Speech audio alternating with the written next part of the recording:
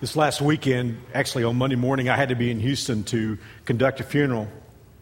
And I haven't been in Houston in a long time, or at least I haven't lived there in a long time. And I can remember the traffic was insane when I was there in the late 70s. But if you've been to Houston lately, you know that it's taken insane to a whole new level. And actually the funeral that I had to conduct was up around Huntsville. And then I had to drive all the way through Houston from the north side all the way to Hobby Airport on the south side.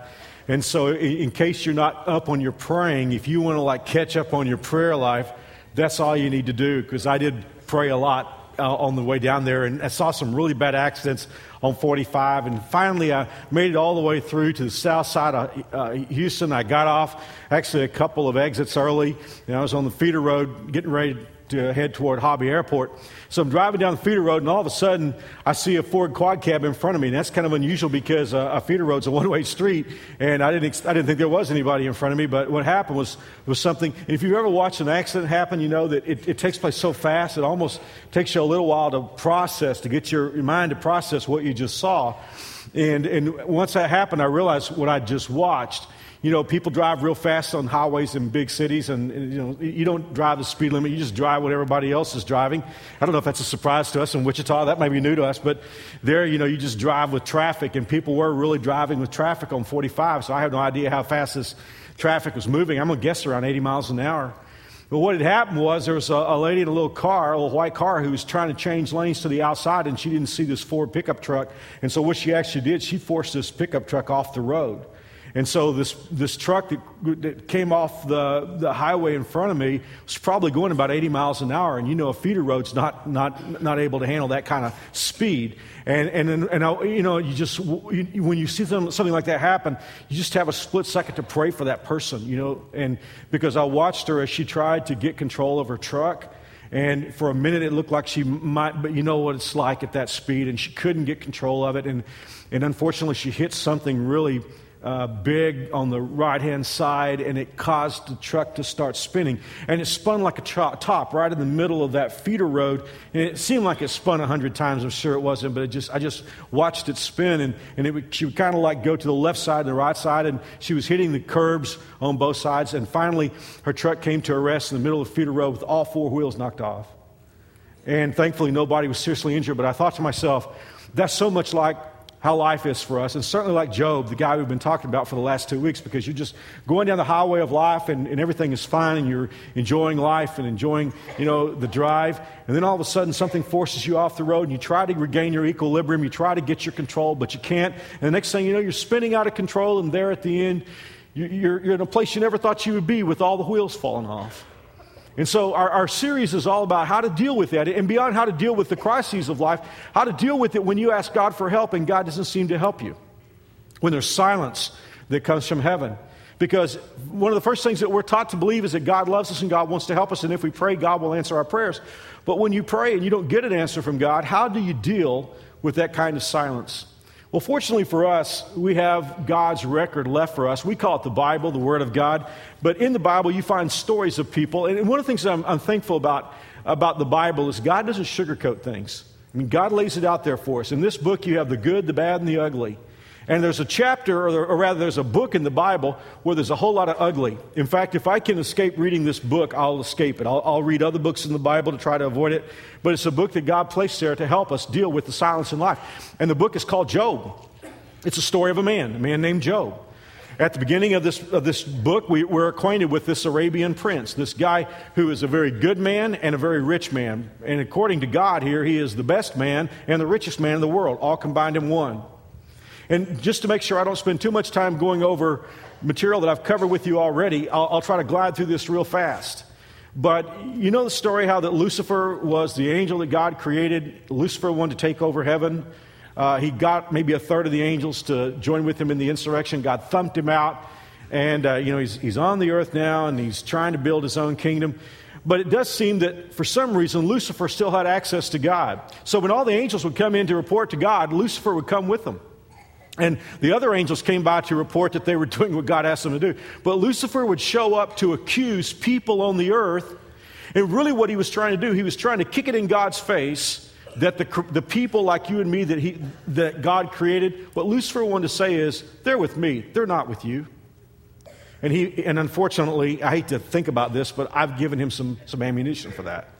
Because I've done things in my life that we call sins, that are wrong. In fact, I don't know that I could live one day of my life without messing something up or not failing to do something that I should do. So Lucifer shows up, and he's beginning to put the finger on people on the earth that are not living right and say to God, hey, they're really on my side. And so God stops him and he says, have you checked out my man Job here? Because my man Job, he loves me, he serves me. And Lucifer says, well, he just serves you because you give him all kinds of toys and you bless him. You let me take his stuff away and he will curse you to your face. God said, I don't believe that. So I'll tell you what, you can touch him, but you can't touch his body. You can take things away from him. You can take from him. You can steal from him. And by the way, for those of you who don't believe in a real Satan or real Lucifer, it's probably because you've been acquainted with the concept from our culture that he's this sort of caricature, that he's this Halloween kind of creature. Hey, lose that. He is an angel. He's a sophisticated angel. He's brilliant. He is probably the most brilliant of God's creations. And the Bible says he passes himself off as an angel of light. So, please don't believe the stuff from the movies and all that kind of thing. He is a sophisticated, brilliant, powerful being. And so, he touches Job and he takes all of his stuff away in one day, Job loses every asset he has. And the worst part about it, he has 10 adult kids who are all partying together in one of the kids' houses, and a tornado comes through and kills every one of Job's kids. He's at the end of one day. I mean, just like the lady I saw on I-45 this week. He's just tooling along, enjoying life. Life is good. He's being good. He's helping people. Life is great. He's got his kids with him. And all of a sudden, he gets forced off the road. He's spinning around, out of control. All the wheels are off, and he doesn't know why it happened. But as we saw in the first installment of the series, Job said, well, I didn't bring anything into this world, and I'm not going to have a U-Haul behind my hearse. So I'm just going to find a way to give God praise and glory. And so, no doubt God smiled. Lucifer shows up. God said, you check out my boy Job? And Lucifer said, well, skin for skin. You wouldn't let me touch his body. You can take stuff away from people and they'll still serve you, but you let me hit him hard in his body and he'll cuss you. And God said, all right, you can touch his body, but you can't take his life. And from that moment on, Job went into the darkest part of this calamity because he had the skin disease where his skin thickened and he had pain from the top of his head to the bottom of his feet, and he had lesions on his skin. It was so bad that he began to smell horrible, and his breath was nobody could even take care of him because he smelled so bad. And he went out to live in an ash heap, and the only relief he could get, since nobody would take care of him, the only relief he could get was to break a plate and take the broken part of that pottery and scrape his skin. And it was horrid. In all of this, Job couldn't get an answer from God. He wanted to know why it happened, what he did wrong. Why did I get forced off the road? Why am I here? And when are things going to change? And he prayed just like you and I would pray, and he couldn't get any answer from God. And last week's message, we talked about how that he got unwanted noise. His wife came and said, hey, Job, why don't you just go ahead and get this thing over with? Why don't you just curse God and die? And then he had 3 friends who came to see him, and all they could do is say, you must have done something wrong, Job. Fess up, boy. And if you do that, everything will be okay again. He didn't have any answer. And all he had was pain. Now, I just gave you the beginning of the book of Job. If you were to find the book of Job, you would find that it has 42 chapters. Job's life falls apart in the first 2 chapters. Job, I'll give it away and I'll read this in a few moments, but at the end, God restores everything that was taken away double. But that happens in one paragraph of the last chapter. What is that fills up the rest of that book? Well, about 35 of the chapters are Job's speeches in which he's trying to maintain that he is innocent, that he didn't do anything to deserve this. Or the speeches of his 3 friends who are accusing him. Most of the book is taken up with that. But there's one part of this book, just keeping it real here, there's one part of this book that has always eaten me up, and I've never understood it. There's a sizable portion, about 3 chapters, where God shows up and God begins to talk. And in this talk, he is correcting Job.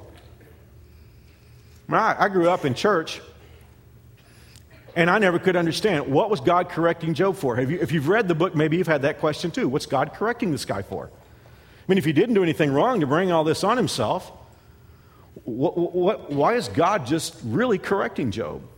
What did he do? And I'd read the book, and I couldn't find it. I remember when I was in school, I took a course called Poetical Books, which the book of Job is in, and I remember listening to the professor go over this week in and week out, and I still couldn't understand, what is Job getting corrected for? So for those of you who are used to New Spring, you know that I can't talk to you unless I'm being academically honest, because whenever I stand up to talk, I'm not saying that I know all the answers, but I'm giving you the best that I have at that moment. And I thought, I can't stand before this church to talk about how that God brings us out of our troubles and talk about the book of Job unless I can figure out really, I mean, I could kind of get around it a little bit, but unless I can figure out really what it is that God is correcting Job for, I didn't want to bring this message. So for the last few weeks, I've been reading the book of Job. I've read it several times, just nonstop through all 42 chapters in one setting, because I wanted to get the feel of exactly what it was that God was correcting Job for. And finally, several weeks ago, it hit me. I understood. Why is this big? Simply this. When you and I go through a crisis, and it's not of our making, it's of somebody else's making, or it's just one of those cosmic things like happened to Job, what you and I have to understand is the challenge is not to do something wrong in the midst of our pain. See, I've done that so many times. I mean, just again, keeping it real, I want to tell you, so many times I've gotten into a situation that wasn't of my making. It was bad, but I didn't react right.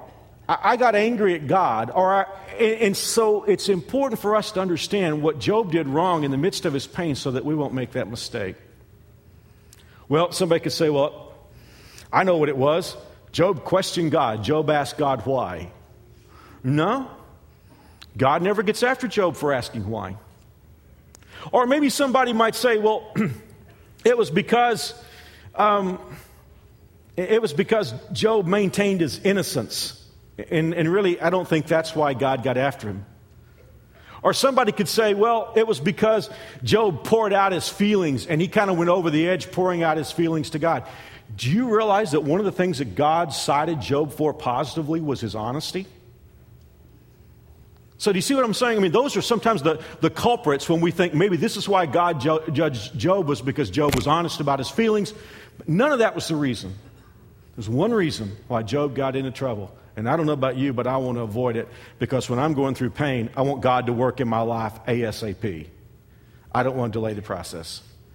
Let me walk you through some scriptures here, and this is going to take a few moments, but I want you to see Job as this transition to wrong builds in his life. Now again, remember, Job feels like he's innocent. He feels like what he's going through he didn't deserve, which is true. And his friends continue to say, Job, you must have done something wrong. And so I want you to listen to what Job says in Job 9, verse 32. He says, God is not a mortal like me, so I can't argue with him or take him to trial. That is the first time Job kind of mentions what he'd like to do. But notice he says he can't. Have you ever sinned? And like at first you'd say, oh, I can't do that because I'm a God follower. I can't do that. But if I were to do it, but I can't. But then the next thing you know, you're saying, well, maybe I could do it because it's okay. And then finally, the next thing you know, you find yourself in full-blown sin. This is what's happening with Job. Let's watch it develop.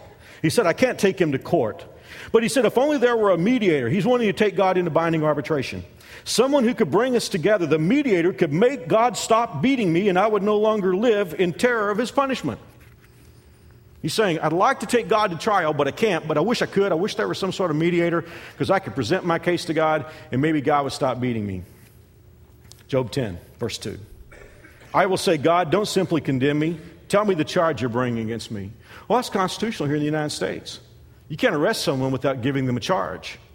And I'm sure the law was that way in Job's day. And Job is saying, God, if you're going to bring me into court here, at least tell me what I'm charged with. Job 10, verse 7. Job talking to God. Although you know I'm not guilty, no one can restore me or rescue me from your hands. Job 13, verse 3. As for me, I would speak directly to the Almighty. I want to argue my case with God himself. Do you see that develop? At first he said, I can't do it. Now he's saying, actually, come to think of it, I do want to argue my case with God in court. Job 13, 15. God might kill me, but I have no other hope. I am going to argue my case with him. Job 23, verse 3. If only I knew where to find God, I would go to his court. I would lay out my case and present my arguments. Now in Job 31. If only someone would listen to me. Look, I'll sign my name to my defense. Now Job is going on record. I'll sign my name to my defense. Let the Almighty answer me. Let my accuser write out the charges against me. I would face the accusation proudly. I would wear it like a crown. For I would tell him, I would tell God, I would tell him exactly what I've done. I would come before him like a prince. You feel that? It took me several readings to see that. Job was saying, I can't take God to court. He's God, I'm human. But you know what? I'd like to take him to court if I could. And then, you know what? I am going to sign my defense. I'm going to make my defense. And finally, he is saying, let God show up and take me on in court. I'll answer all his questions.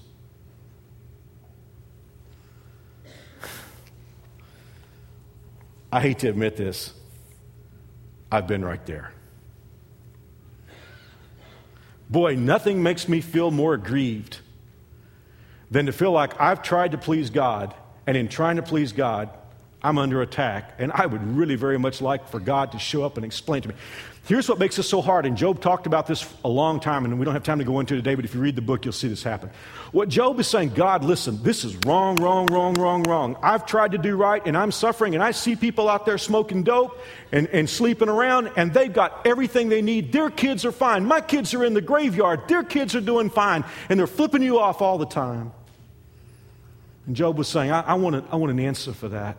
I want to go to court.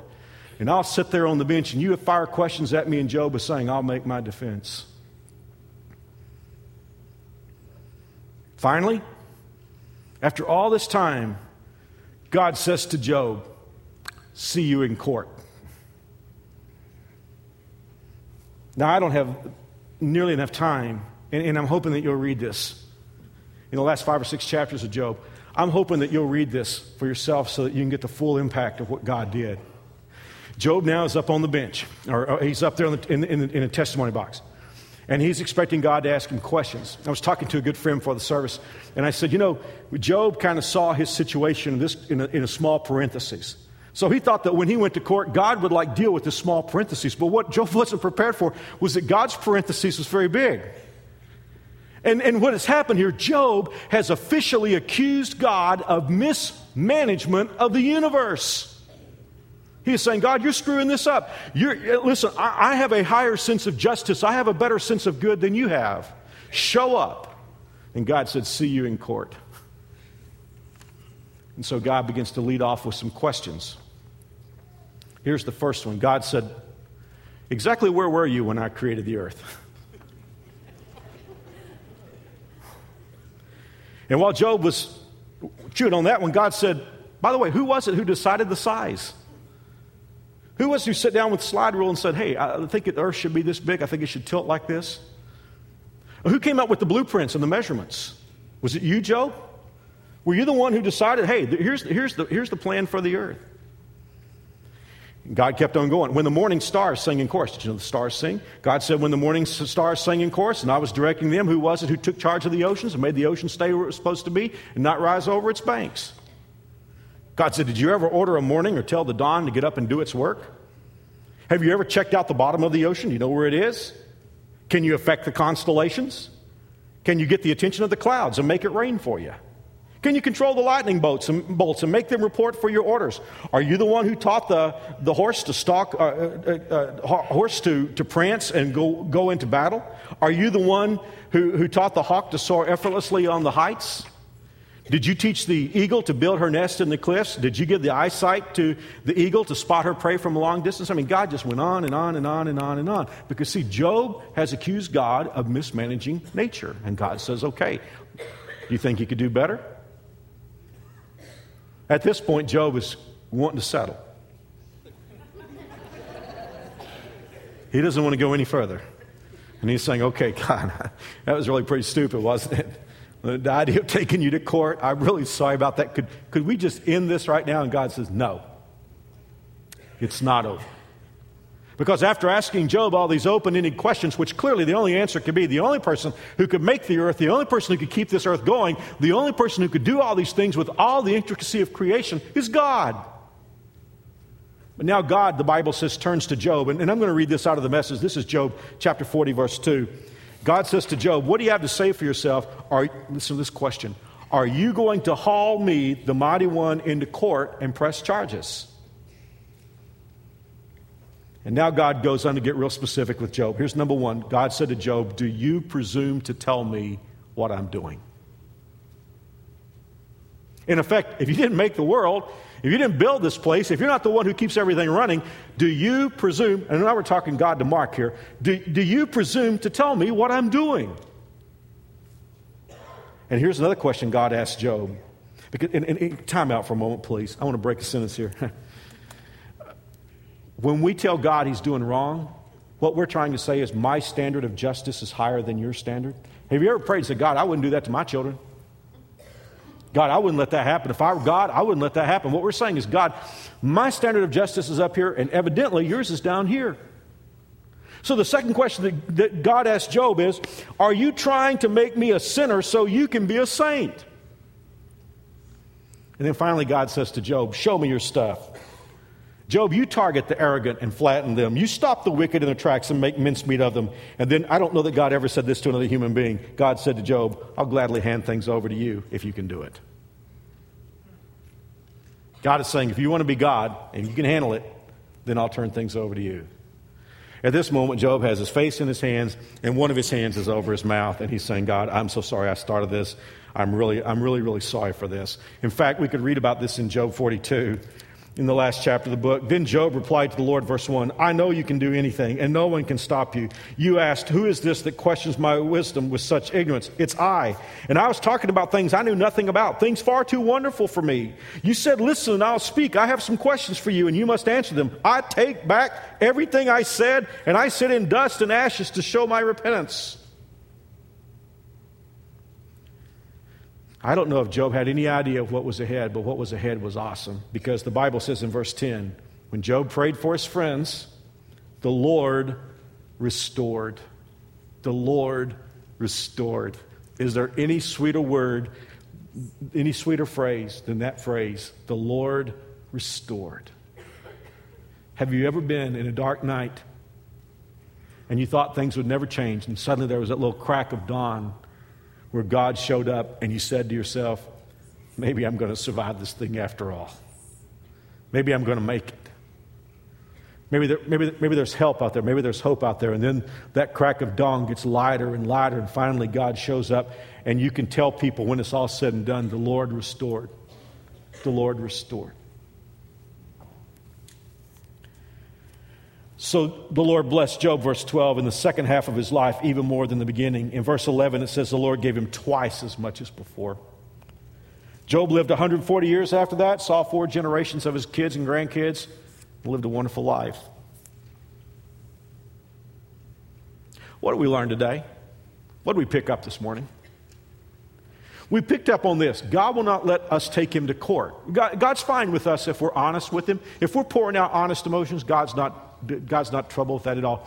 If we're telling God how much we're hurting, God has no problem with that. There's just one thing God can't handle, and that is if we try to drag him into court and say, God, I'm right and you're wrong. That's one thing God won't take. For 3 reasons, and I'll be through. Number 1, he's not the defendant. He's not the defendant. It was never God's idea for bad to be in our world.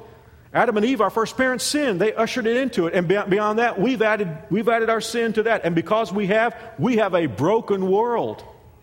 Was it God's wish that Job go through all this difficulty? No, God was not behind it. Lucifer was behind it. Our first parents surrendered kingdom authority over to him. Thank God Jesus came, died on the cross, rose from the grave, and got it back. But we live in a broken world. And folks, I just want to tell you today, I honestly believe with all my heart that the Bible is true when it says that every good thing comes from the Father above. Our Father loves us. God is not the defendant. And I make a mistake when I turn around and blame God for the problems of a broken world. The second reason why God won't be hauled into court is he's God. He is God alone. We just sang it a few moments ago. He's God. You know, here's the thing. You wouldn't even go to court, and you wouldn't say to the judge, hey, judge, get down here and let's go face to face on this, because you would have to go in and maintain a particular decorum because he's the judge. You would not say to a president, hey, come over to my house and answer this thing for me. I don't understand why the government's working this way. Come over to my house and I'll set you straight. The president wouldn't do that.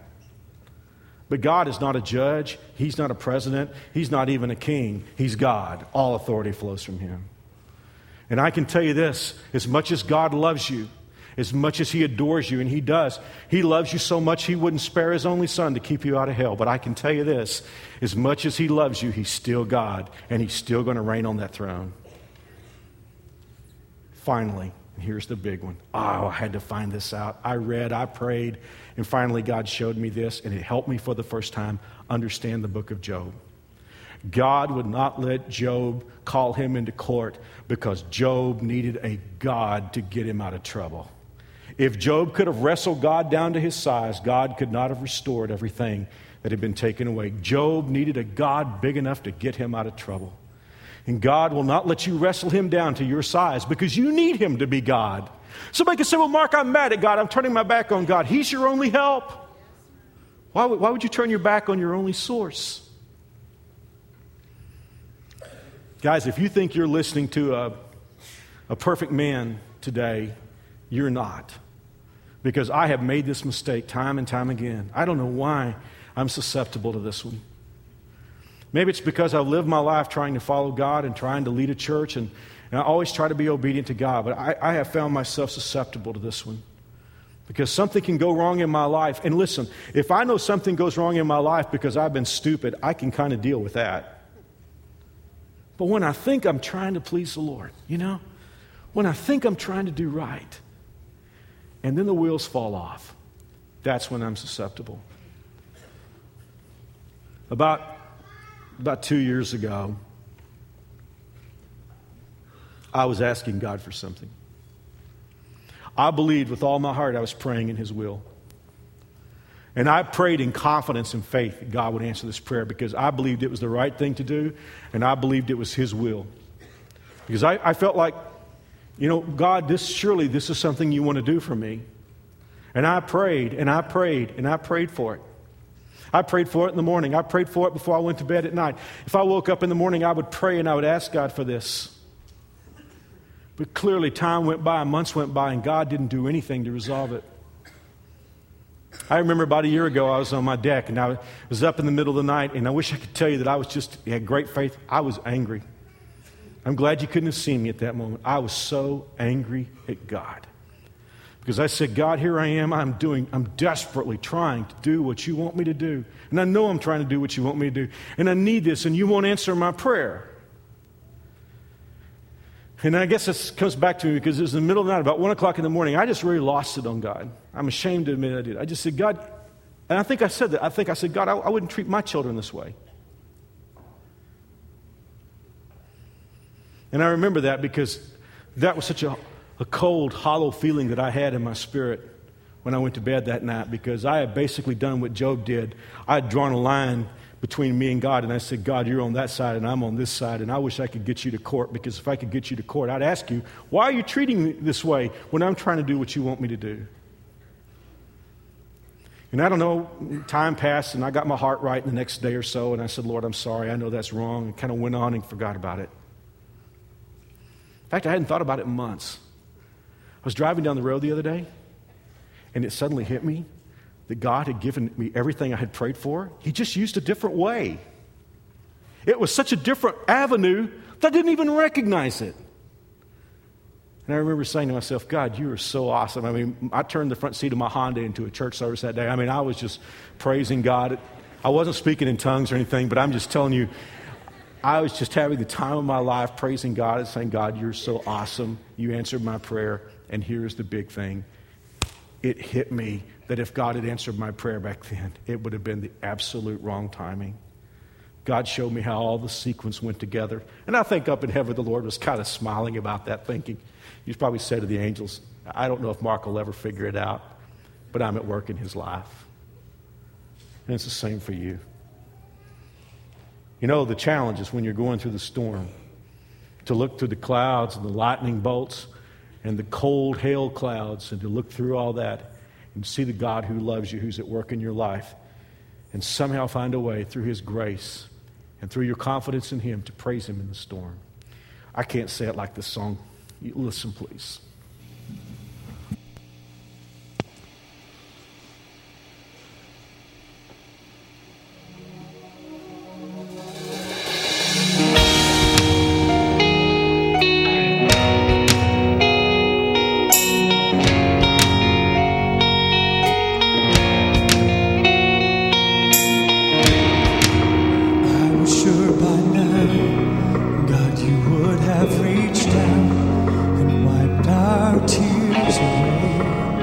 Stepped in and saved the day. But once again I say amen, and it's still raining. As the thunder rolls, I barely hear you whisper through the rain, I'm with you. And as your mercy falls, I raise my hands and praise the God who gives and takes away. And I'll praise you in this storm, and I will lift my hands, for you are who you are, no matter where I am. And every tear I've cried, you hold in your hands. You never left my side. Though my heart is torn, I will praise you in this storm.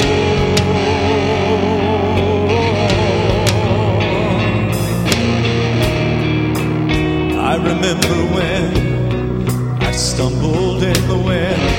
You heard my cry. You raised me up again. When my strength is almost gone, can I carry on if I can't find you?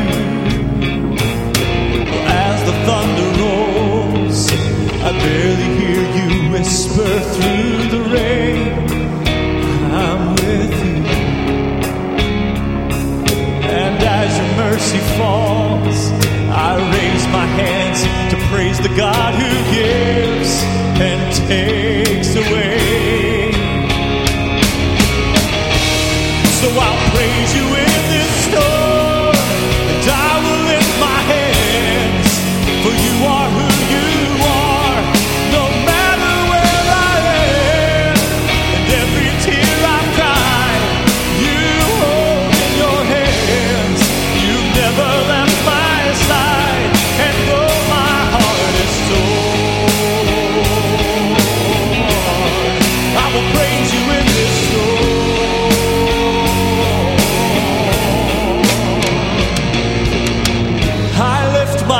Unto the hills, where does my help come from? My help comes from the Lord, the maker of heaven and earth. And I lift my eyes unto the hills, where does my help come from?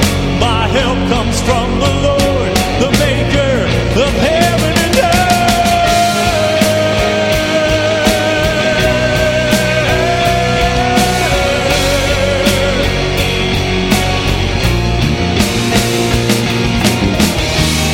So I'll praise you in this storm, and I will lift my hands, for you are who you are, no matter where I am. And every tear I've cried, you hold in your hands. You never left my side, and though my heart is torn, I will praise you in this storm.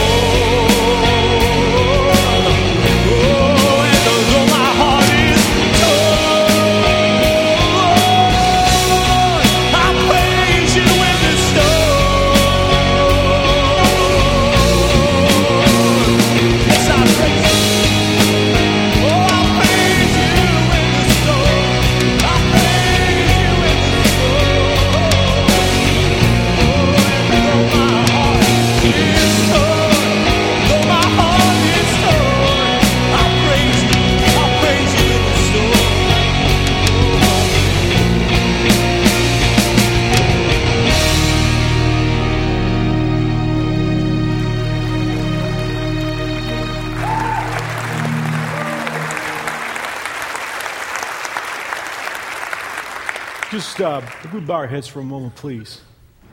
And don't usually do this, but in a time of anonymity, I'd kind of like to do something today. Before I pray, if you're going through a storm today, and that's a metaphor, I just mean you're going through tough times and you really do need God to help you today, I want to have a prayer for you. And I'd like for every believer in this room to join me in prayer. If you're going through a hard time today, would you just like lift your hand up and say, Mark, I'm going through a tough time. Would you pray, please, for me? Okay. Would you join me in prayer, please? God, you see. There's so much that we can't understand and can't figure out. But it encourages us to know that you're God and that you're at work.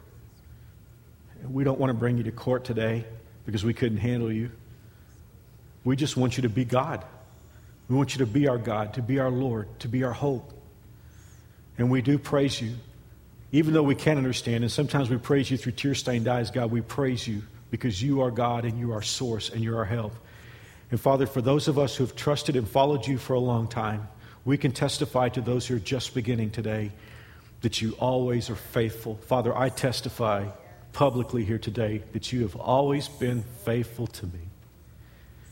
And I testify to those who are going through a hard time, Lord, that you are faithful. So, Lord, please help us. Remember that we're but dust, that the only thing that makes us of any eternal value is that your Spirit is resting inside of us. And now, Lord God, I pray that you would just work in the lives of each of us. Help us, Lord, with solving our issues. And if it's not the time for you to solve our issues, then I pray, Lord, you'll give us a strong assurance of your presence so that we'll know that we're not going through this by ourselves. In Jesus' name, amen. I want to thank you for coming out for Silence. You know, I think I blogged about this. When you may notice that Silence is only 3 weeks long. And when I was planning this series months ago, I thought, I don't know if I want to spend very long on this topic. And so it was only a 3-week series and usually, instead of a 5-week series. And then I got excited about it. I was thinking, I wish we'd have 5 weeks. But I'm just hoping that God helped you like he's helped me during this time. Now, the reason we need to move on to the next week is next weekend is one of the most important weekends of our year. It's called 360 Weekend. Now, in all the 3 services that we have, I know that when I stand up here that most everyone here is part of New Spring Church. And we love New Spring, don't we? I mean, what God has done in us, what God is using us to do in this community is absolutely awesome. But if you're new to New Spring, could I just tell you this? We believe that God has work for New Spring to do all around the world. We don't believe that God is limiting us just to this corner. We believe that God wants to do something dramatically awesome through New Spring Church in every part of the globe. So I'm going to be doing something next weekend that I don't normally do. I'm actually bringing 2 different messages. One message will be brought on Saturday night, and the other message will be brought on both services on Sunday. So if you're normally a Sunday attender, I'd like to encourage you and invite you to be part of Saturday night too, because I'm bringing 2 different messages. I'm going to talk about what New Spring is already doing to change the world. And next Sunday morning, I'm going to be laying out some bold initiatives. I can't wait for you to hear what God is leading New Spring Church to do all around the world. And then I'm going to give you a chance to have a part in that. We're going to have an awesome time. Next weekend is New Spring 360 Weekend. I'm going to be blogging about it, so if you want to sign on to markandmaryalice.com, I'm going to be talking about this next weekend several times during this week. And so, again, I just want to thank you for being here and get you ready for next weekend because it's going to be awesome.